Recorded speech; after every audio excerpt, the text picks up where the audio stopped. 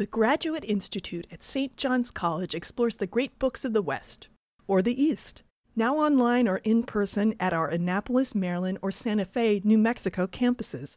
Learn more at sjc.edu.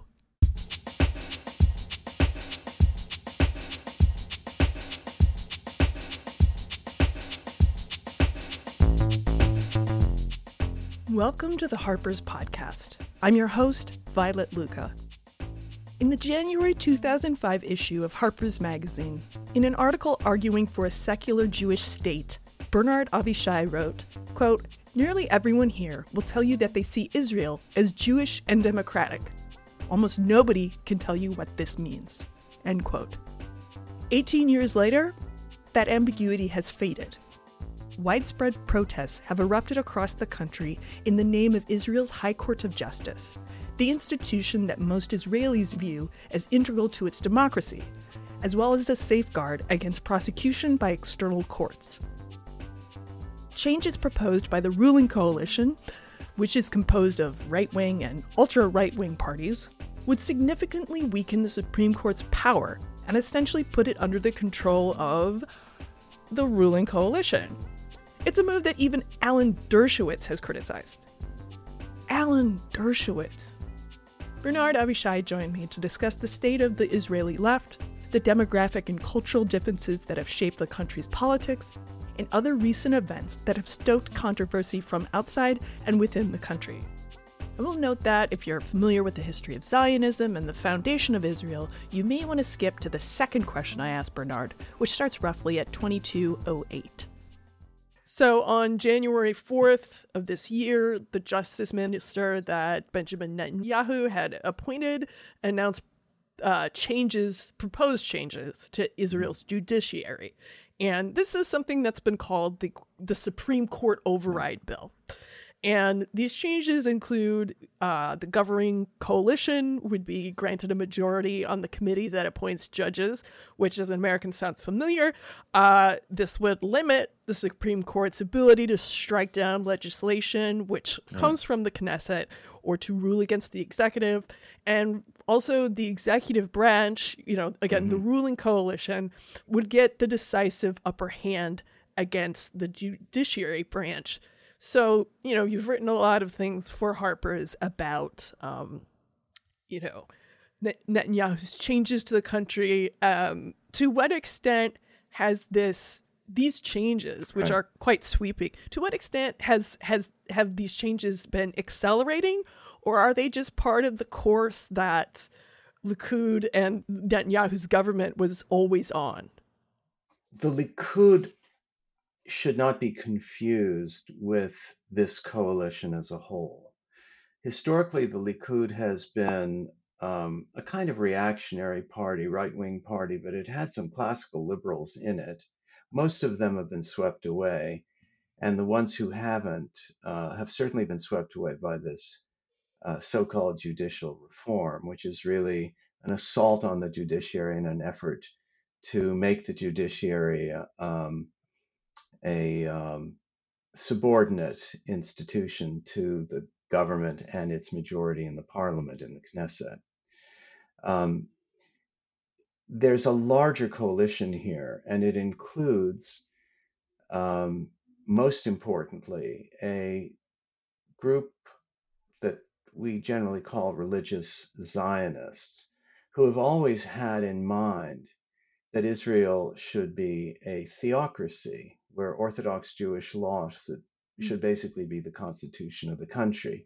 They were a much smaller group before. They've been growing over the years, and they've also been encouraged by sort of the messianic resonances of the occupation.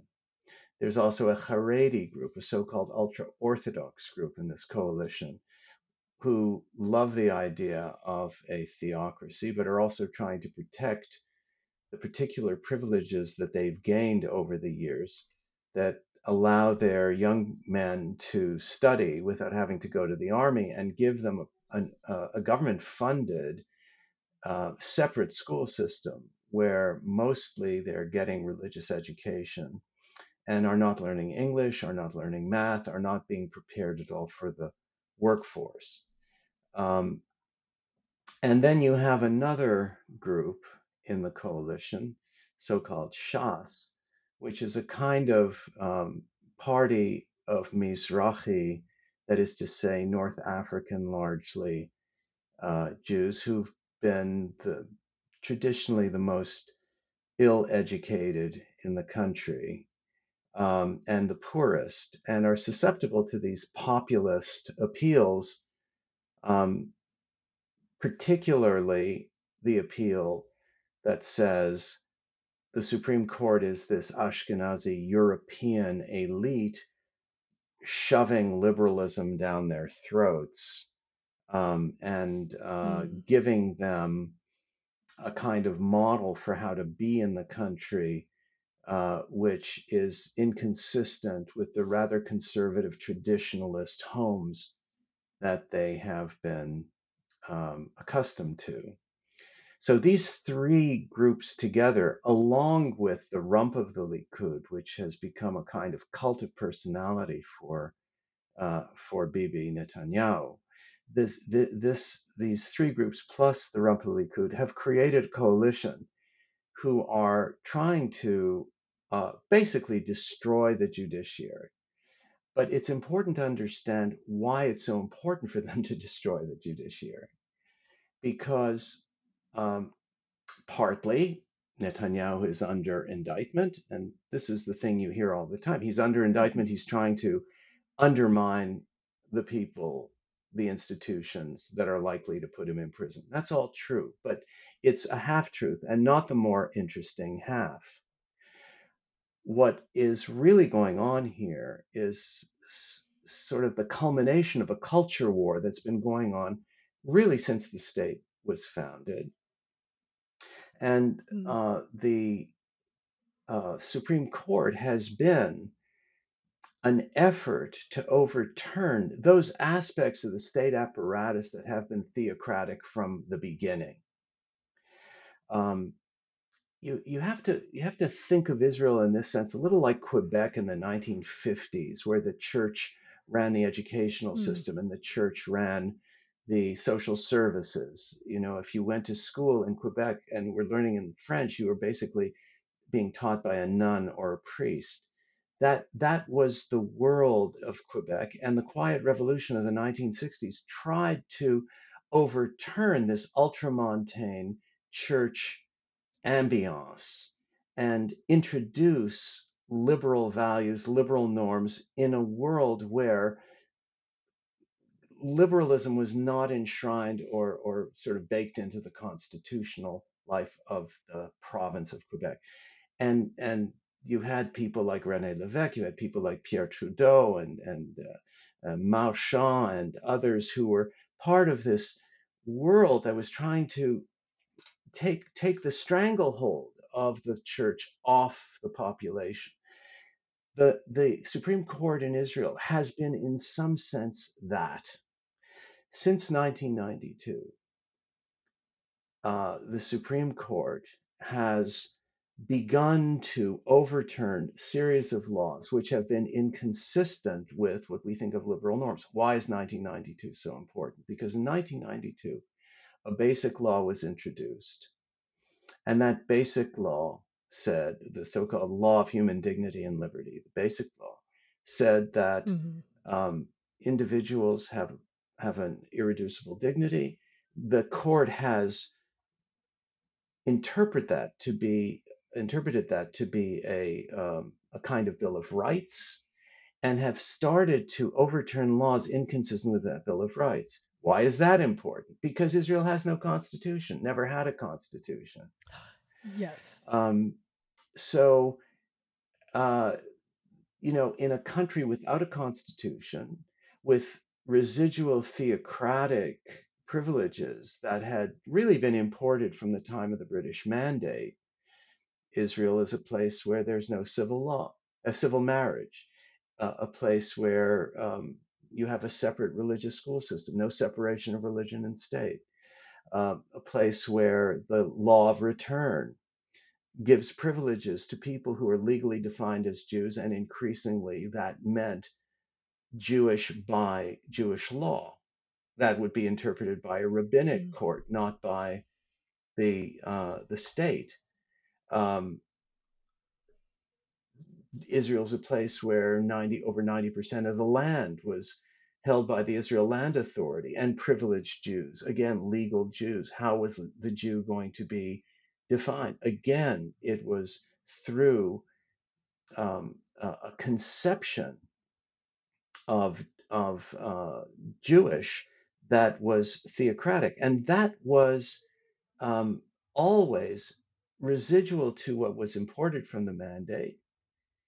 No constitution. Along comes the law of human dignity, which was pushed by liberals who were, part of this globalizing Tel Aviv world. They thought it was time for the country to begin to normalize its liberal democratic traditions. And the court basically was trying to create a kind of cultural revolution like Levesque and Trudeau were trying to create in Quebec. In order to stop Mm. that, you had to disempower the judiciary. So you really have this culture war going on, and um, the the probably the the question that arises then is, well, if all of these residual theocratic institutions were in the country, where did the secularism come from? Yeah. And that sort of begs the question of how Israel was founded in the first place. The irony is that the original founding Zionist movement was an enormously secular movement. Bunch of socialists. Socialists, liberals, people who were much influenced by the Enlightenment, they thought that what they were building was a kind of Hebrew democracy, a kind of Hebrew republic that was going to be an alternative to a rabbinic world that they thought could not survive modernity. And Mm. before they ever worried about would there be a state back in the 19 teens and 20s and 30s, before they began to really, you know, preoccupy themselves with whether Israel would be a state, they questioned whether the Jews could become a nation. And the way they could become a nation, they thought, was through the incubation of the Hebrew language. And in some sense, the socialism that was so much a part of the original labor Zionist ideal was an effort to create institutions that would incubate through economic autarky and self sufficiency a Hebrew language that would give birth to a modern Hebrew nation that could be a Hebrew democratic country. Those were the founding principles. The theocracy that was residual to the Israeli state was really imported from the Mandate period. And the the the the the British recognized the rabbinate as having, say, responsibility for marriage in the same way that they recognized the Mufti of Jerusalem as having responsibility. They wanted to kind of divide and rule. They wanted to think about the two communities merely as religious communities where they were the government. But that's not how the Zionists looked at it. And the Zionists really didn't pay much attention to what the religious Zionists, the rabbinate was doing. Most people got married without the rabbinate. They didn't care what the rabbis were doing or not doing. But when the state was founded, there were these residual theocratic institutions that the labor Zionists basically tolerated. And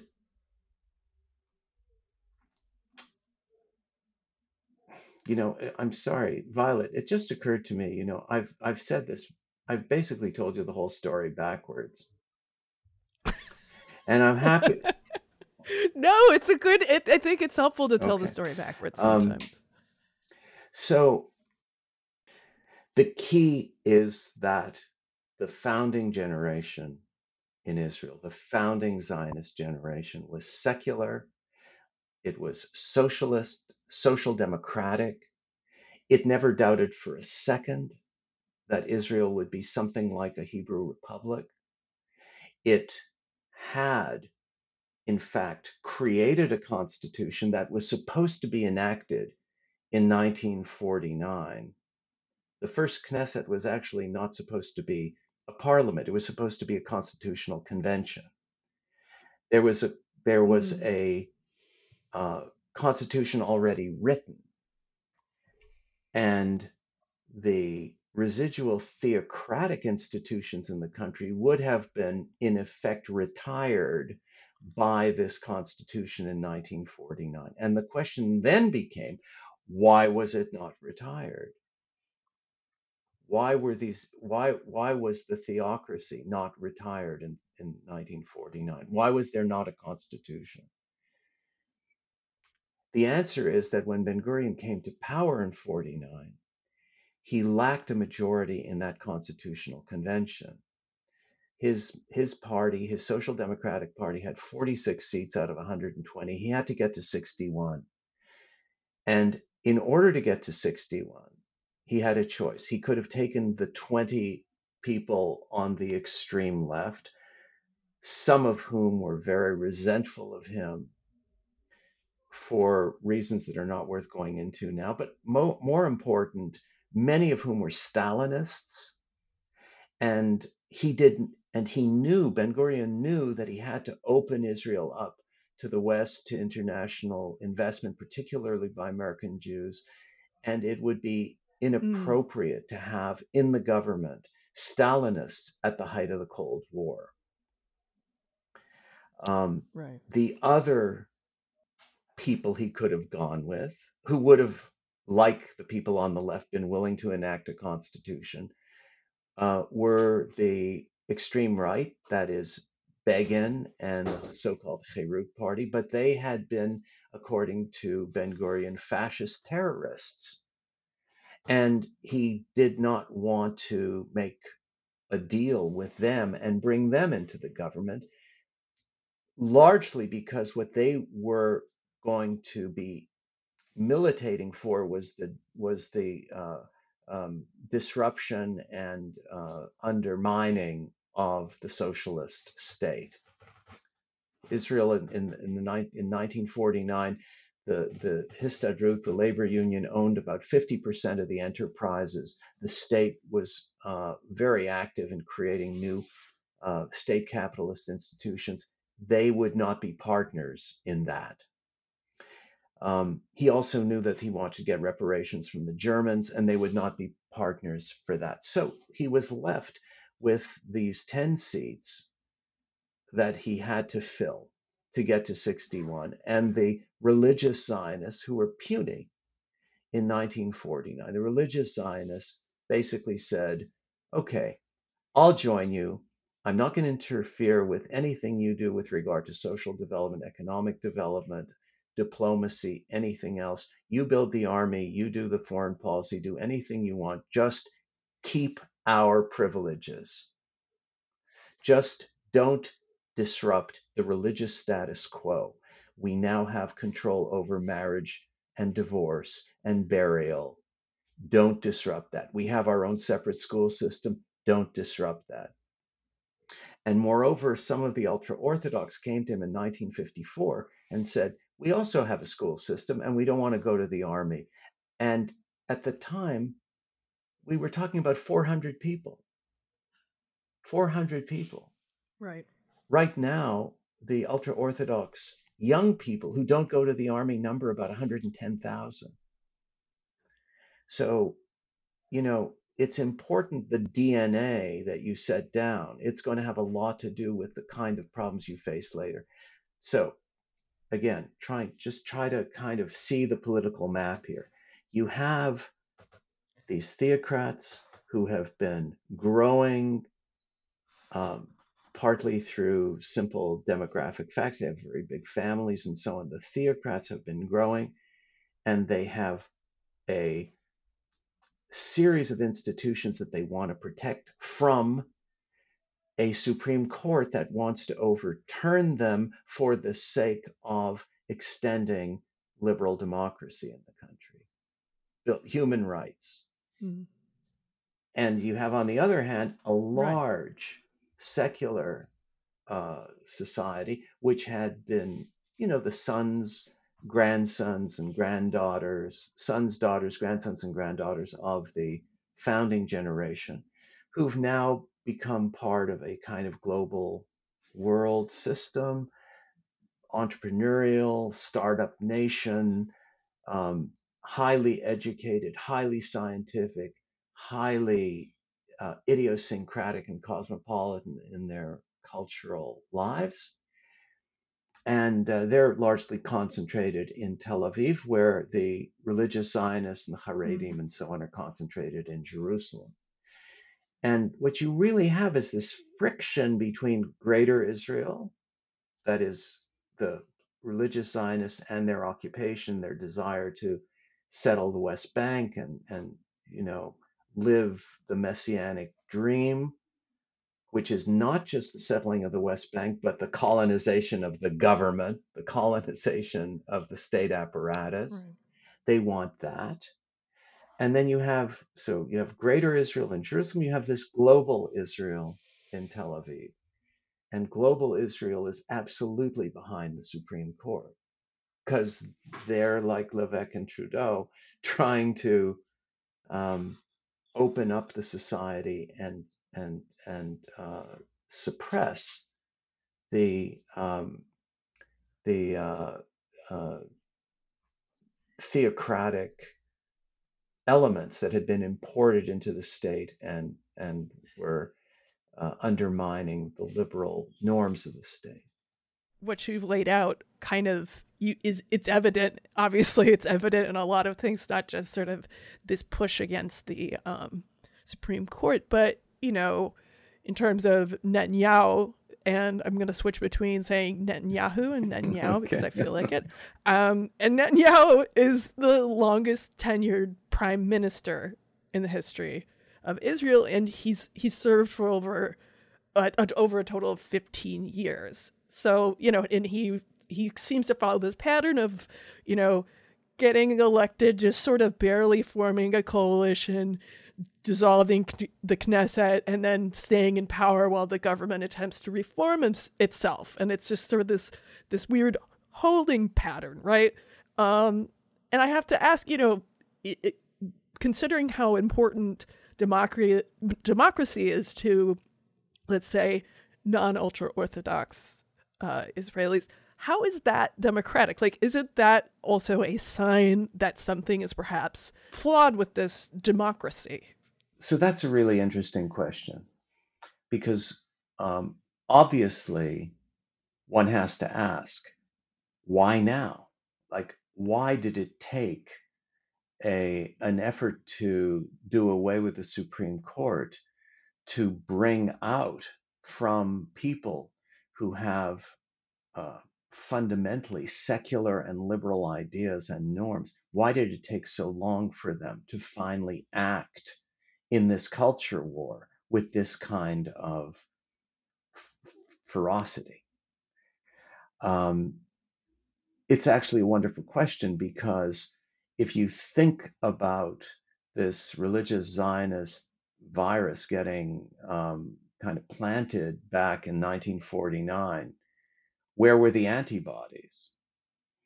And it is the case that people who had liberal instincts from the 40s on, it is the case that the appeal to religious authenticity, the appeal to tolerating, even coddling rabbinical forces that seemed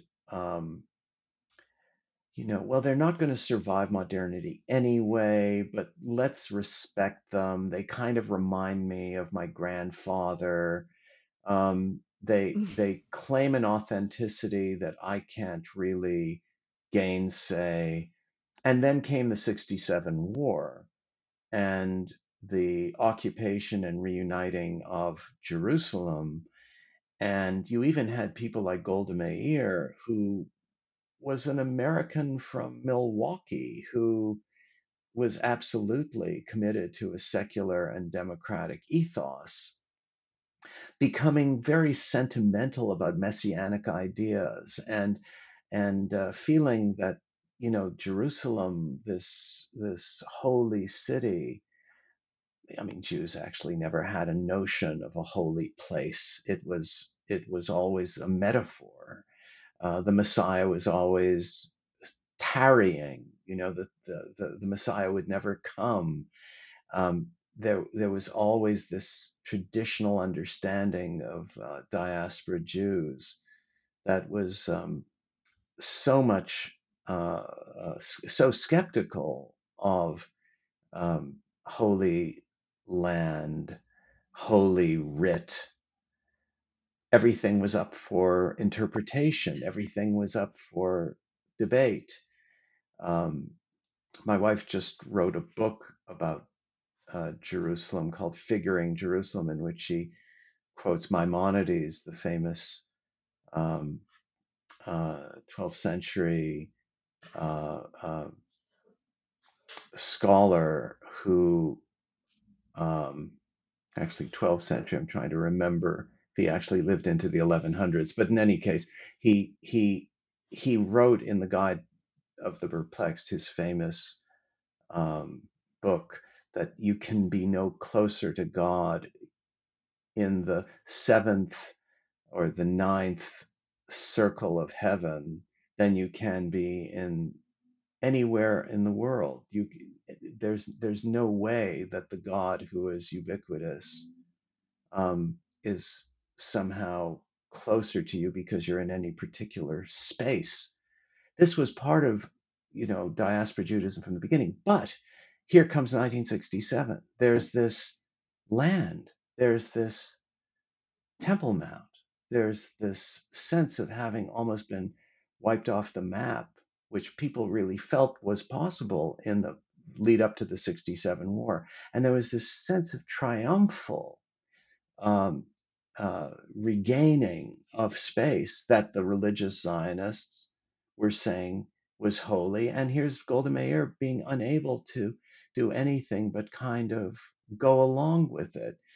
Um, so you have these people with liberal values and liberal ideas, nevertheless, um, kind of being sort of conning themselves with messianic ideas, um, and they never thought that it would ever undermine their lives. At worst, it was going to provide um, a kind of rationale for the settlers to go and occupy parts of the West Bank, which was, some of them thought, disputed territory because you had no real partner anyway. And so why not go along with this ideological fuzziness? Um, this is ending now. It's changing now. The liberal democratic forces in Israel finally realize that they need a constitution, they need a Bill of Rights, they need to stop being sentimental about um, religious Zionist appeals. Um, and we are seeing a kind of culture war that's um, really coming to a head.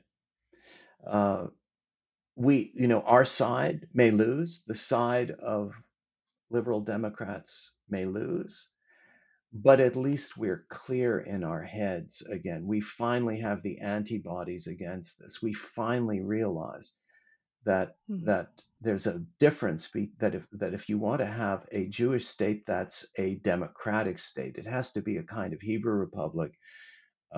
It has to be a state that defines Jewish as a linguistic, cultural world which anyone can assimilate into, including a 20% Arab minority can assimilate into, not be overwhelmed by, not give up Arabic, not give up their own world. Don't forget, they're surrounded by 100 million Arabs, so it's not like they're going to, through assimilating into this Hebrew civil society, give up what is precious to them culturally. But it is nevertheless a kind of Hebrew citizenship that they're gaining. That is something that the original Zionists anticipated, built, and offer them today. But the theocratic Jewish state, as opposed to this Hebrew democracy, is in control of the Knesset right now. And it's not at all clear that they're going to lose. They, by the summer, they could enact their entire package. Yes, I believe one minister stated as such, like, we're going to get this done by the end of the month. Um, and what's been remarkable about seeing these protests is that military reservists have refused to train in protest. Allegedly, there were IDF pilots refusing to fly the Netanyahus to Rome. And I mention this because Netanyahu's relationship with overtly right-wing heads of state is something that's been kind of consistent throughout his tenure, right? Like, he met with Giorgia Meloni, who is an actual fascist, and said, Israel's relationship with Italy will be greatly expanded. He's palled around with Viktor Orban, the prime minister of Yeah, Lithuania, a country that has been pushing to this revisionist history of the Holocaust and right, of right. World War II. And, are these alliances, his kind of, his willing to not just sort of dance with these people, but be kind of friendly with Mhm. them in this odd way. Are these alliances reflective of his desire for greater control in Israel, or does it reflect something darker, which is that perhaps Israel will gain Jewish citizens if anti-Semitism increases worldwide? Um, I don't think it's quite that um, Machiavellian and manipulative that somehow, if he pals around with anti-Semites, we're going to gain refugees from anti-Semitism. Um, I do think that uh, he's comfortable with them because he shares a fundamental, almost Steve Bannon-ish idea of what a state is. I mean, you know, in some sense, Netanyahu is a self-described um, political ideologue whose conception of the state is very close to Mussolini's. I mean, he said again and again, only the strong survive. History doesn't favor the weak.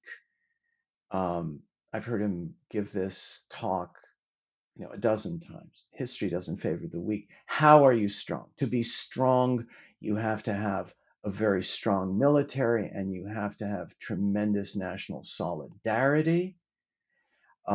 Your military, your solidarity is your resilience.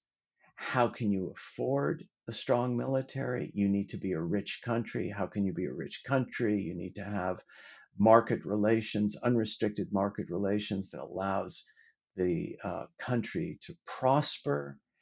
Um, and if the country prospers, therefore you can have the greatest military equipment, you can afford the best equipment, and your science will produce the best equipment. This is his conception of the state of Israel, and has been really for as long as he's had a political career. He got a lot of it from his father, an historian, Ben Zion Netanyahu. Um, what's interesting and even ironic about the current situation is that he says to be strong, you need a strong military. And to have a strong military, you need a strong economy. The leaders of the military and the leaders of the economy are absolutely against him. Um, the military leadership uh, recognize that the strength of the military is in the willingness of young people to sacrifice, and they're not going to sacrifice for a dictatorship. Ehud Barak gave a talk, the former prime minister and former chief of staff of the army gave a talk in Tel Aviv a couple of weeks ago, which I attended, in which he brought people to their feet, saying, you know, we did not bury our brothers to defend a dictatorship of Benjamin Netanyahu and his cult of personality. That is not why we died. And said, you know, in the army, in every officer training program, the officer is taught that any order that you get under a black flag, i.e., an illegal order, any order you get under a black flag, it's not your privilege to refuse, it's your duty to refuse. Mm. And, you know, he said, look back in history, you know, people who follow orders in dictatorships don't exactly have great reputations as opposed to people who refuse orders in dictatorships.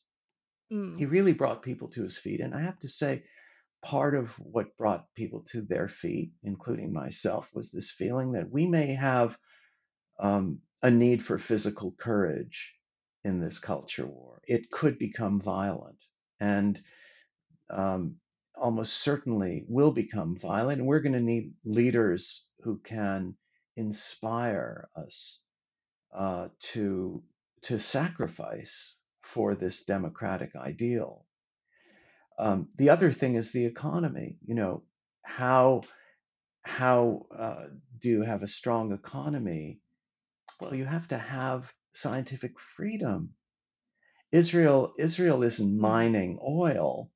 Israel is mining intellectual prowess, um, mining scientific imagination, mining scientific precision and scientific doubt, freedom of conscience, freedom of empathy. I mean, how do you create a business? Israel has thousands of startups. How do you create a business if you don't have empathy for people, where you're solving a problem no one else thought of? You're solving their problems in ways that no one else has thought of. That the magic of the Israeli entrepreneurial economy is the cosmopolitan freedoms that Israelis have cultivated over the years, particularly in the Tel Aviv and Haifa along the coast. Israel also has a coast, you know, like America. Mm. Um, and uh, if you take that away, people are going to run. They're not going to start businesses. There's already been a clear change. Young people are not registering since this so-called judicial reform. They're not registering their businesses in Israel. They're registering them in Delaware. They're not. They're taking money out. There are international companies that are putting their development plans and investments in Israel on hold. Most of the capital that comes to Israel comes from American sources and European sources. It's venture capital. Israel's the venture capital, other than Silicon Valley, it's the venture capital center of the world. And that's stopping because you can't have entrepreneurial energy and entrepreneurial genius in the absence of liberal freedom. That's, and by the way, they don't want to raise their kids. Young people who are thinking about starting these companies don't want to raise their kids if their kids are going to have, you know, talk of building a third temple in Jerusalem shoved down their throats, or if they can't go to the beach on the Sabbath, or if the beaches are suddenly going to be restricted so that only there's men's beaches and women's beaches, or men's buses and women's buses. If that, if Israel starts to look like Iran or a little Jewish Pakistan, this is not going to be a place where the best people are going to want to create their businesses and build their lives. And a moment ago, you mentioned sort of the need for strong leadership, and I think in the U.S. We don't tend to hear about the Israeli left. So how would you describe the state of? How would you appraise the state of the Israeli left? Like, because again, this is clearly a large cross section of society that is coming out against these judicial reforms, but also the left is not the same as like the center or center left, right? How do I think about the left? How is it led, you mean? I mean, does it have? I mean, before this, was it strong? Like that, appraising its health, appraising the like the viability of its leaders, because again, like leaving aside these demographic issues, how is it, in terms of participating in the discourse, leading the discourse in Israel? Because again, those sorts of things just don't come over here at all. The problem with the Israeli left is that it has been so focused on the Arab-Israeli conflict, so focused on solving the problem of relations with Palestine, ending the occupation, and so forth, that it has been distracted from the problem of democracy itself. And as I said before, the Israeli left and what might be called the Israeli center has kind of lacked the antibodies against all this Jewish sentimentalism, this Orthodox Jewish sentimentalism, so that you hear things in the Israeli left like, well, we're a democracy as long as we're a Jewish majority. And there was all this talk about a demographic problem. We have a demographic problem. We're not going to be a Jewish state if we swallow uh, 5 million people in occupied territory. That kind of talk has been going on in the Israeli left, and it's kind of rattled around in the discourse on the Israeli left for so long that there hasn't been a clear focus on constitutional reform, protection of the judiciary, a Bill of Rights, and slowly doing away with something like the law of return, which, if you're a Jew from Teaneck, you can land in Israel, become a citizen immediately. Whereas if you're an Arab living in Israel your whole life, and by the way, speak Hebrew 50 times better than someone coming from Teaneck, um, you can't bring your wife from Jordan. So those anomalies, the problem of the Israel Land Authority and the particular privileges that are given to Jews as opposed to non-Jews in the country, all of these things, which the Supreme Court has gingerly tried to address, the Israeli left has not really focused on these things, but I believe now you're going to have all of these things cropping up on the agenda. But I think you're asking something else. Where is the leadership? Is there a leadership? And the problem has been that because the Palestinian issue has sort of defined what the Israeli left was, you had the emergence on the Israeli left of two groups. One, which is, I would say, completely committed, a smaller group, maybe 10% of the population, completely committed to ending the occupation and so on. Then you had another like 40% of the population. I'm talking about the whole Israeli population, committed to a two-state solution in some form, but not at all sure that there was a partner.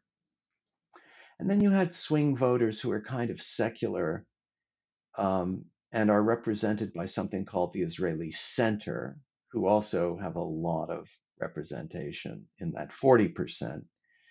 The swing voters who say, well, um, we're in favor of a liberal Israel, but we're going to focus on the economy. We're going to focus on um, some sort of bourgeois satisfactions, but we're not going to really look at the Palestinian situation because the Palestinians are not ready for the kind of world that we want to build here. Um, and so, the Israeli center left is this hodgepodge. The people who have emerged in the Israeli center over the last 10, 15 years, which I actually wrote about in Harper's back in 2015, the people who've emerged in the Israeli center are really people who say, well, I'm not like those leftists who think that the Palestinians are, okay. I'm not like them. I don't believe that, oh, we'll give them their land and maybe they'll leave us alone. That I'm not like, I'm not naive like that. I don't want missiles at Ben Gurion Airport. I don't want, I don't trust the other side. So I'm not naive, right? And then they turn around and say, but on the other hand, I'm not like a settler. I'm not like crazy. I'm not messianic. I'm not, and this is sort of what the Israeli left has been led by. Um, right now, those centrists, talking about Yair Lapid, Benny Gantz, those centrists are being pushed into a focus on the constitutional crisis in the country in a way that they had never been before. And I can't honestly say I know whether they're going to emerge as the leadership of this opposition movement. They are the leaders in the Knesset, but their parties weren't built on this. I have a feeling that we're about to see the emergence of a grassroots Democratic Party in Israel. I don't know who its leaders will be, but I suspect they're going to emerge from the young leadership that is organizing these protests. It started in various cities and are names that none of us would immediately recognize. I mean, one of the people you see again and again right now is this satirist. The name is Lior Schlein, who's sort of like Israel's Jon Stewart, who happens to be the partner of the head of the Labor Party. But leave that aside. He's got an independent profile politically. But people like that, he's in his 40s. He's brilliant, completely committed to a liberal democratic Israel, Tel Aviv to his bones. People like that are going to emerge in a new configuration. And whether they swallow up the center parties or agree to be led by them, I can't say. But there is definitely a grassroots movement forming, which is going to ultimately have political consequences. So I have to mention something. I mean, obviously, I think you make a great point that there's more to living in a country than its, supposedly biggest problem. Like Americans, with few, there are certain exceptions, obviously, but Americans don't go around thinking, oh my God, we own guns. Anyone can own a gun. Like people don't do it. They're living their life. They have to get their hair done, like Sarah Netanyahu. But so people. This is not forefront on people's minds, and so there's definitely this need to address, other issues and sort of center politics around other sort of concrete aspects of life, social life, political life, economic life.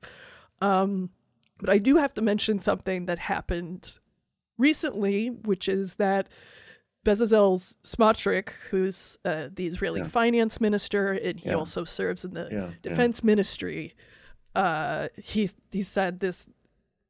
He Right. said this awful thing, which was that, quote, I think Right. Huwara needs to be wiped out. I think the state of Israel should do it. The job shouldn't be Right. done by, Yeah. and this is something that, the U.S. State Department condemned, and Smotrich has just sort of kind of walking it back.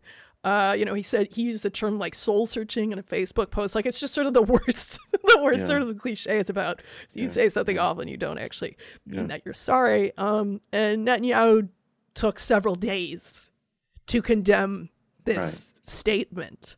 To what extent has this energized or sort of recentered that issue for Israelis? Because again, this is somebody who has enormous. He's a huge part of the government. Like, he's front and center, and he's saying this stuff that otherwise, kind of lowly extremists would say. You mean recentered the Palestinian issue?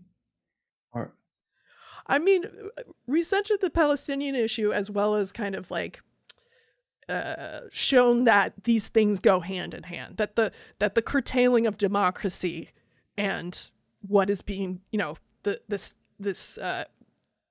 genocidal approach to Palestinians, they kind of go hand in hand. That there's this unpleasant truth. The head of the military administration in the West Bank called what happened in Huwara a pogrom. And this, for Zionists particularly, people who have any understanding of Zionist history, which is a lot of people in the country. They don't have a detailed appreciation of Zionism, but they have a kind of vaguely detailed understanding of how Zionism started. They know that Zionism really started with the pogrom of 1881 in Russia. And what happened in Hawara is, when it's called a pogrom by the head of the military administration, everybody knows that we have suddenly lost the moral authority to take satisfaction in our own history. We are capable of pogroms the same way pogroms were done against us. And by the way, these are the people who inflict pogroms on people. These religious Zionists, these settlers, are the ones who inflict the pogroms on people. If you were part of the religious Zionist community to begin with, most of the focus is going to be on the murder of these two young boys who were killed in Hawara. Just like in sort of reactionary Russia, people were focused on the assassination of Tsar Alexander II as the reason that justified the pogroms. Right. But for the liberals in the country, this event, this horror in Hawara, where scores of homes were set on fire and cars were set on fire, and a young man was killed. This was a horror that degraded the sense of patriotism that Jews have, identifying with the historic Zionist movement and the reasons why it was necessary. As far as Smotrich is concerned,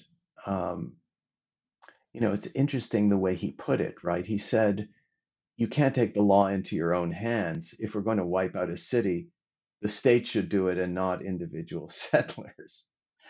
But at some level, that registered with the extreme right in the country as being a kind of revelation of something that people on the extreme right are never willing to completely admit, that what they really want in the end is a kind of uh, ethnic cleansing of the West Bank, so that the Palestinians will leave the West Bank, create a Palestinian state in the Jordanian territory, in this Kingdom of Jordan, basically take down the king, and have, um, you know, a and that they would have, the Israelis would have, i.e., the religious Zionists would have, a unified land of Israel, which was the dream palace that they had imagined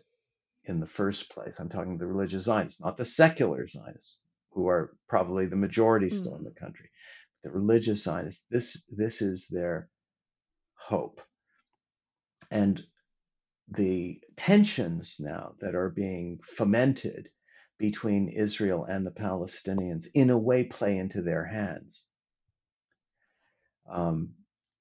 Every time there's a tit for tat where some terrorist kills a bunch of people, and the army moves in and tries to root out the cell that the terrorist was living in, and winds up not just killing the perpetrator of the terror, but also sort of everyone else in the cell. And if there are two or three innocent bystanders, so be it. That tit for tat that's been going on, where the tat is in some sense preemptive increasingly,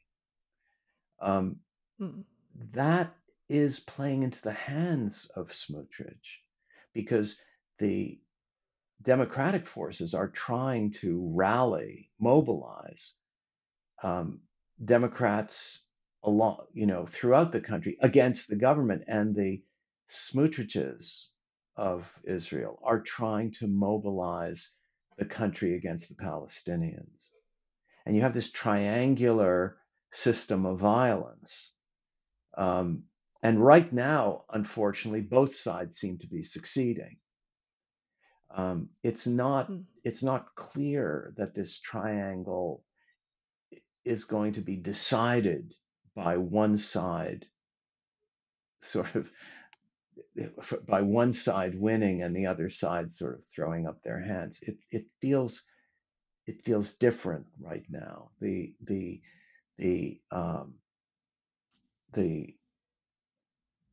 grief people feel at the time of a terrorist attack is real.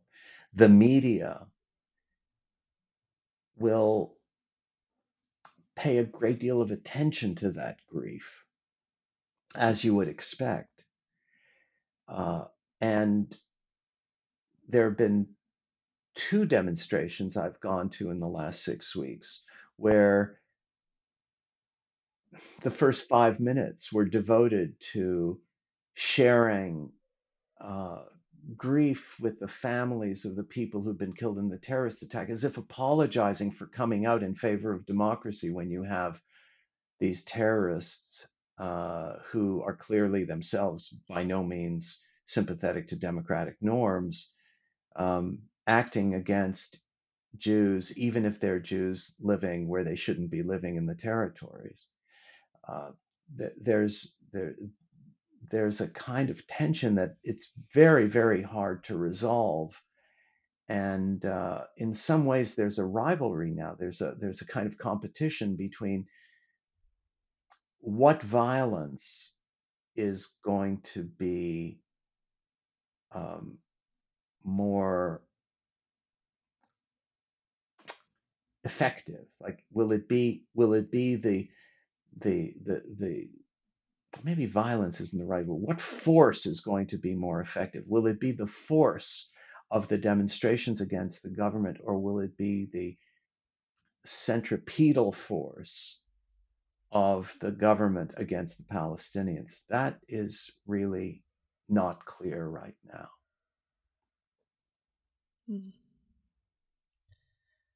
And I realize this just happened today, like very, very brand new news. But speaking of wars, the Saudis, who have been normalizing relations with Israel, have announced that they're normalizing relations with Iran, which probably means that the war in Yemen is reaching some Right. sort of conclusion. How do you feel this as is this move going to empower the right and the ultra right wing, or is it something that is just how would I say, maybe more important things are happening at the moment? Because obviously, as you said, Israel has a coast, Iran has control of those waterways, etc. So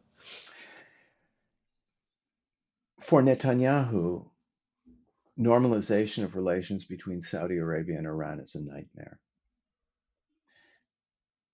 He was hoping to go out and shoot this big buffalo and drag it back to the cave.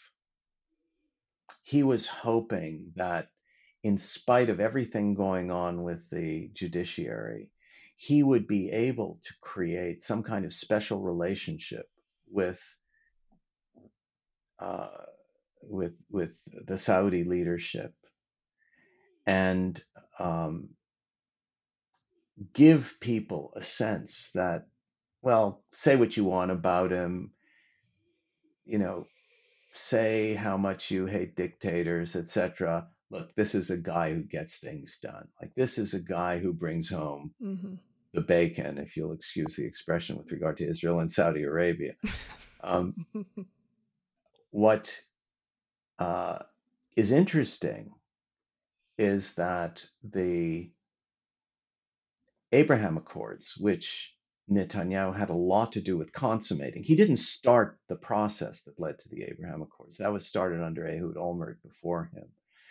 But the special relationship that was evolving between Israel and the Emirates, and the political economic integration that was portended by the Abraham Accords, was something that the democratic forces in the country were actually benefiting from. Because, first of all, the Emirates were saying, you annex the West Bank and the deal's off. So that's good. But it's also beyond that. It's, wow, we are not just a villa in a jungle. Like, beyond the shrubbery in this part of the jungle, wow, there's an even bigger, more beautiful villa, that we can work with. And we have the opportunity to normalize our relations with the Arab world as a whole. Um, why would we screw that up by worrying about whether Jews can go to the tomb of the patriarchs in Hebron, and call it sovereign Jewish territory, when we could go to the tomb of the patriarchs in Hebron, that might be under the sovereignty of a Palestinian government in confederation with Israel? That's the other side of it. The social and economic integration that Israel is talking about with regard to the Emirates has a kind of um, local possibility, which is a confederation with Palestine, a confederation that would be a kind of common market also with Jordan. That all looks so plausible, and it gives the liberals in the country something to talk about other than a vague two-state solution, which sounds like separating, two territories that are as close as uh, Kennedy Airport is from Newark Airport. The idea that somehow you can mm-hmm. create just a separate state, it was clearly absurd. So, how do you create an integration? Well, the Abraham Accords show that if it can be done regionally, it can certainly be done locally. If you can create a common market, something like a common market with the Emirates, a free trade agreement with the Emirates. Wow, I mean, you can also create so much with this population next door, which, if you just take Israel Palestine together, north of the Negev desert, Israel Palestine together, you're basically the size of Los Angeles. So the idea that that could happen is is something that the Abraham Accords have given a boost to. And ironically, it was Netanyahu who brought this to the country, but it's actually empowered the people now in the opposition. Saudi Arabia is a different thing. If he would have been able to bring the Saudis into a strategic relationship with Israel and continue a path toward something like bombing the Iranian nuclear facilities, believing that the Saudis and the Emirates and the Americans were all vaguely having his back. If he could do that, it would be very hard to discredit his leadership. That feels no longer a problem.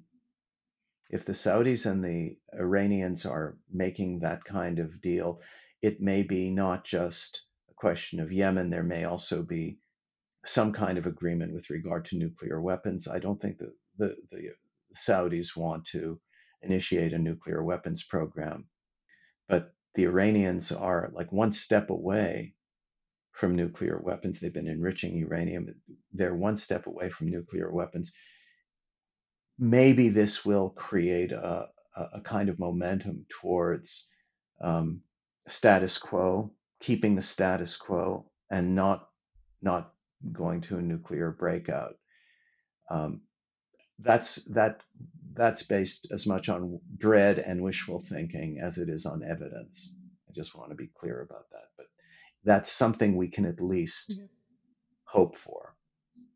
And then finally, I wanted to, you mentioned your piece from 2015, which, reading it in preparation for this, I was shocked at how prescient it was. Like, I think of if you, save for certain events that have transpired, it feels very contemporary. And in it, you talk about, the Israeli rights approach, how they kind of copy Republican strategy, where, well, all government is bad, so why bother with government at all? And obviously the right wings in America, the right wings approach has changed slightly, but has Israel's right sort of, been copying the test answers of the Republican Party? Like, obviously Netanyahu and Trump are great buddies, they have been since the 80s, but has there been this shift towards perhaps more conspiratorial thinking, toward sort of the worst impulses of conservatives in the United States? See, again, the Israeli right has been a ward of the state. The Israeli right counts on the state apparatus to support its school systems, to pay for its settlement architecture, to defend and provide security for its settlement project, to pay for people who are supervising kashrut and people who are performing weddings and, granting divorces. The state apparatus has been fundamentally important to the so-called Israeli right wing. Ironically, it's the left in Israel, which is the rich, powerful elites. They actually are elite, right? They are the elites. They're people who have started businesses. They're people who have had extremely lucrative exits. Mobileye selling to Intel for billions of dollars and so on. Waze selling to Google. These are young people who've made fortunes, and they're not like the American right wing. But Israel altogether has a different conception of government than Americans. It has a socialist past. it's a socialist past that has been transformed by global enterprise, global investment, and all kinds of incentives to start businesses. Business development, business startups in Israel is, as I said before, extraordinary. Um, but that doesn't mean that they don't think the government's important. Israel has a medical system which, ironically, was instituted the same year that the Clinton health plan was torpedoed in the Senate by the Republicans. Well, the Israeli health system, building on its socialist past, the Israeli health system is almost a copy of the Clinton health plan of 1994 and has been incredibly successful. Israel's health system um, is something like 7.8% of the GDP to America's like 18, 19% of GDP. And its health outcomes are better. Its health outcomes, people live in Israel 4 years longer than Americans do. Yeah, that's Huh? most it's most places. It's abominable, but yes. No, it's quite remarkable. Israel basically instituted the Clinton health plan with HMOs and it's not exactly single payer, but it is a single collector. Um, and HMOs a lot like Kaiser Permanente, publicly funded. It's a little like the Medicare Advantage plans where everyone's in a network, but the networks are supported and the money is collected by the government and it's paid out according to capitation formula. I mean, I don't want to get into it too deeply, but the important thing is most people in Israel understand that the state gives you your health care, gives you your infant care, gives you your school system for free. The university system in Israel is very profoundly subsidized. Um, Tuition I think is something like 15,000 to 20,000 shekels, which is like $8,000 or uh, you know, $6,000 to $8,000 is tuition a year, which is sort of like Canada. It's that kind of thing. So the Israeli right is by no means um, going to become cynical about the role of government. They're cynical about the role of the judiciary. They want the judiciary out of the way, in part because they want the state apparatus to continue to support them without the judiciary getting involved and saying, you can't actually give all this money to the religious school systems and not give it to the secular school system. That notion of human dignity and equality is exactly the thing that the judiciary is in danger of doing as far as the right is concerned. Um, so, I think Steve Bannon could come to Israel and find, the first 5 minutes when he talks about nationalism being important, he'd get your attention. But as soon as he would try to create a link to the drowning of government in a bathtub, that would not go very far. That would not go very far in Israel. I did want to ask you, is Zionism still a thing? Because, there's a Jewish state.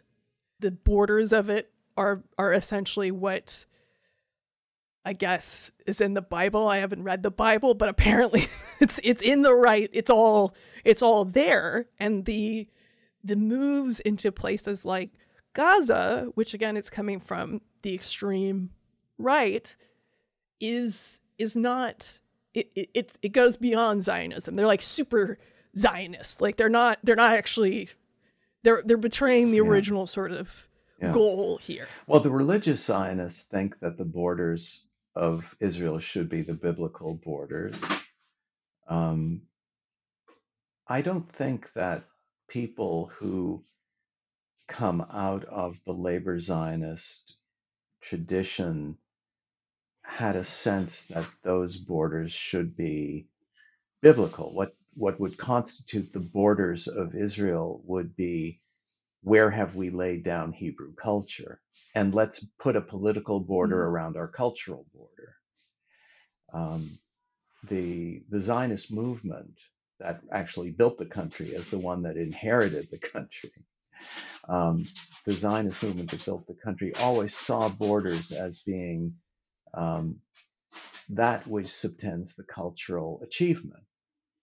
And that's Mm. why they were willing to accept partition at various times, partition of the land, because basically they say, well, okay, we have our settlements here. Let's draw a border around where we are and give us self determination where we are and where we're speaking Hebrew. Um, the original Zionists really did not have a strong attachment to Jerusalem. In the 20s, going to Jerusalem was like going to archaic times. They didn't want to be part of that. There were ultra Orthodox living in Jerusalem who embarrassed the original Zionists. They were in their shorts, on their, Mm. on if they could afford a tractor, on their tractor, plowing up the land, getting suntanned, living with a conception of Jewish emancipation, i.e., Hebrew cultural emancipation and women's emancipation, etc. And in Jerusalem, you had these ultra Orthodox communities that the Zionists thought of as a kind of nature preserve. So they don't. So the question of whether Zionism is still a thing. If you're a religious Zionist, it's still a thing in the sense that they have not yet created the theocracy in the biblical border that was always their dream palace. But Mm. um, the original Zionists, I think, understand that the word Zionism is a kind of keep out sign to the Arabs of the country, most of whom Mm. have really assimilated into this Hebrew cultural thing. Again, not give up their Arabic world, not give up Islam, but they have assimilated into this Hebrew cultural thing. I have friends in the Arab community who recognize that the Hebrew emancipation that they are living in gives them a chance to talk about sex, talk about their parents in ways that are much more free than they were in their own culture prior to the coming of the state of Israel. Talk about democracy and freedom in ways that are not second nature in Islamic countries. And so, do you keep the keep out sign? Do you keep the keep out sign? I think if you're a liberal in Israel, you look at Zionism with a great deal of affection because you think of Zionism as having created this Hebrew national thing, this Hebrew reality, this cultural adventure.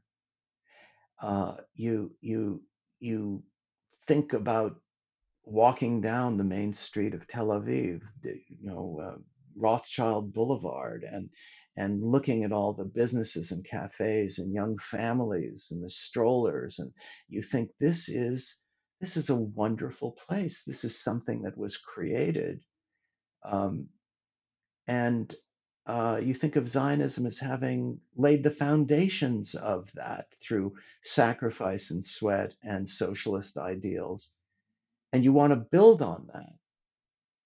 Um, Mm. but it doesn't mean you want to call yourself a Zionist, except in the kind of loose way people will use it to say, I'm a patriot. It's like saying I'm a Minuteman, you know, or something like that. It's like, I'm a patriot, I'm a Zionist. Well, then the Arabs, I've had Arab friends say to me, when they're at the demonstrations and they say that they're Zionists, it feels it's like they have to tweak that. They have to tweak that. Yeah. That feels uncomfortable for me. I see this sea of Israeli flags, and I think, well, is that really the place for me? So Israelis in the liberal world have to create um, a uh, uh, a way of saying welcome to the Arab minority, either by inviting Arab speakers to speak, Israeli Arab speakers to speak at these Right. demonstrations, which they're doing increasingly and very self-consciously, and finding ways of creating symbols of unity that don't sacrifice the Hebrew national achievement, but allow it to be inclusive enough as it was meant to be so that others could assimilate into it the way Jews might have assimilated into England or France or Germany at the turn of the 20th century. That was the Zionist ideal in the first place. So I think in some sense the liberals are recognizing that they're in a kind of post-Zionist reality, and they don't need the word anymore. It's not they don't have to call themselves post-Zionist because that can be too I don't know, unnecessarily hostile to people for whom the word has great sentimental value. But but Mm. but they don't need it. They don't need the word. Uh, they should be focused and are increasingly focused on Israeliness and democratic Israeliness. And everybody understands that there was a Zionist movement that produced this. Oh, and then I also just wanted to go back to something I had asked you very quickly, is that when I was asking about Netanyahu and sort of palling around with these Yeah, like right wing yeah, Holocaust deniers, when I meant to not suggest that he's literally working in league with them, but that by association he is giving them a legitimacy and sort of preemptively answering the yeah. question a critic would have, in that, oh, this person is an anti-Semite, this person is a Holocaust denier, and saying no, Netanyahu's friends with him. They work together. They're fine. So that was that. I just wanted to Yeah. clarify that point. And if so, does that change your No, answer at all, or is I it, think that you're right to raise this. Netanyahu has been very cynical in the way that he's affiliated with leaders in Europe, particularly in Central and Eastern Europe, who have, let's say, sketchy credentials with regard to the Jews, and who themselves are arguing for a kind of nationalism in which the Jews don't exactly fit. So that yes, cynicism is definitely there. And Netanyahu is basically saying something like, yes, we're that way too. And if the Jews of Hungary, if there are any left, in some sense, we're talking about Hungary and Poland, where there are mm, not a great many Jews left, to, tragically, to our horror. There, most were murdered by the Nazis. So it's not like, it's not like Netanyahu is making common cause with people whose own Jewish communities are big enough to be in some ways disrupted by this palling around. But of course, Netanyahu believes that if they want to come to Israel, the door's open to them. That he kind of assumes that that's the mm, case. But I'll say something else. More interesting than his relationship with Orban is his relation to American evangelicals, who oh yeah, who think that the Jews are basically gathered in Israel in order to prepare for the second coming.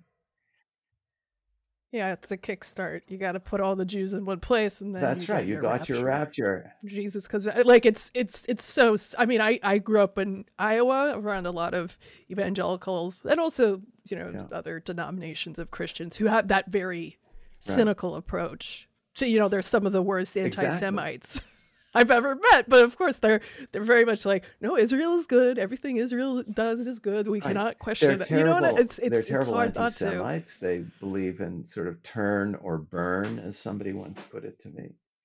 Yeah. But they are very close to, guess who?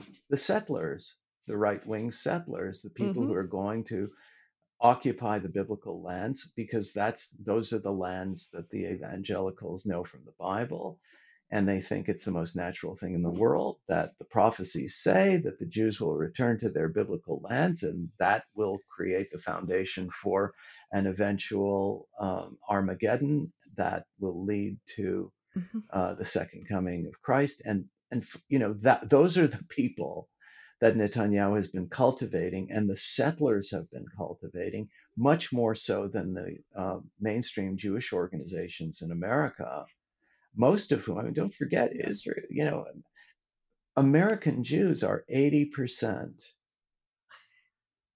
either liberal, Democrat, and or Reform congregations who have a great deal of antipathy for the kind of Orthodox cult that you have in Israel, and or that you might have in parts of Brooklyn. And Yes. the fact that Netanyahu is cultivating these relations is very embarrassing to American Jews. Netanyahu has not been cultivating them. He knows better. He's been cultivating the evangelicals more. And this is kind of an even greater danger, I think. Yes, absolutely. I would absolutely agree with that, having had firsthand experience with these people. It's a greater danger and a greater act of cynicism, an even greater act of cynicism Yes. than, flying out and being on a red carpet with Viktor Orban. We haven't paid that piper yet, but I fear that it's going to be a very very polarizing thing in the American Jewish community going forward. But American Jews will have to deal with their own problems. You fight for democracy wherever you stand. It's such democracy is such an anomaly. It's such an anomaly. It's such an achievement. Yes. It so cuts against human nature in a way to be free like that. It's so much easier to go along with revealed wisdom and to confuse the country with your family and to live under the protection of a strong leader and not to have to think about quantitative easing. Democracy is really tough to sustain. And, I think the Israeli right has proven that that's a universal problem.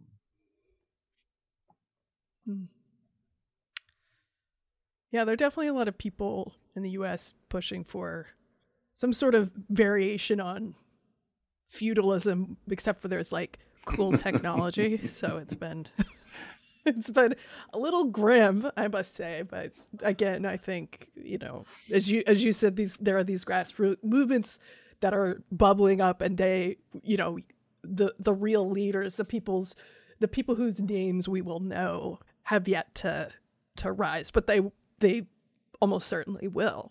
Yeah. They will. They will. They will. We may not win, but there will be a new leadership. Well, thank you so much. This was really wonderful. You've been listening to the Harper's Magazine podcast, produced by Violet Lucca and Madeline Crum, with production assistance by Ian Montagani. The music is Cut and Shoot by Febrifuge. Harper's Magazine is the oldest general interest monthly in America, exploring the issues that drive our national conversation through long-form narrative journalism and essays. To get 12 issues for $21.97, visit harpers.org/save.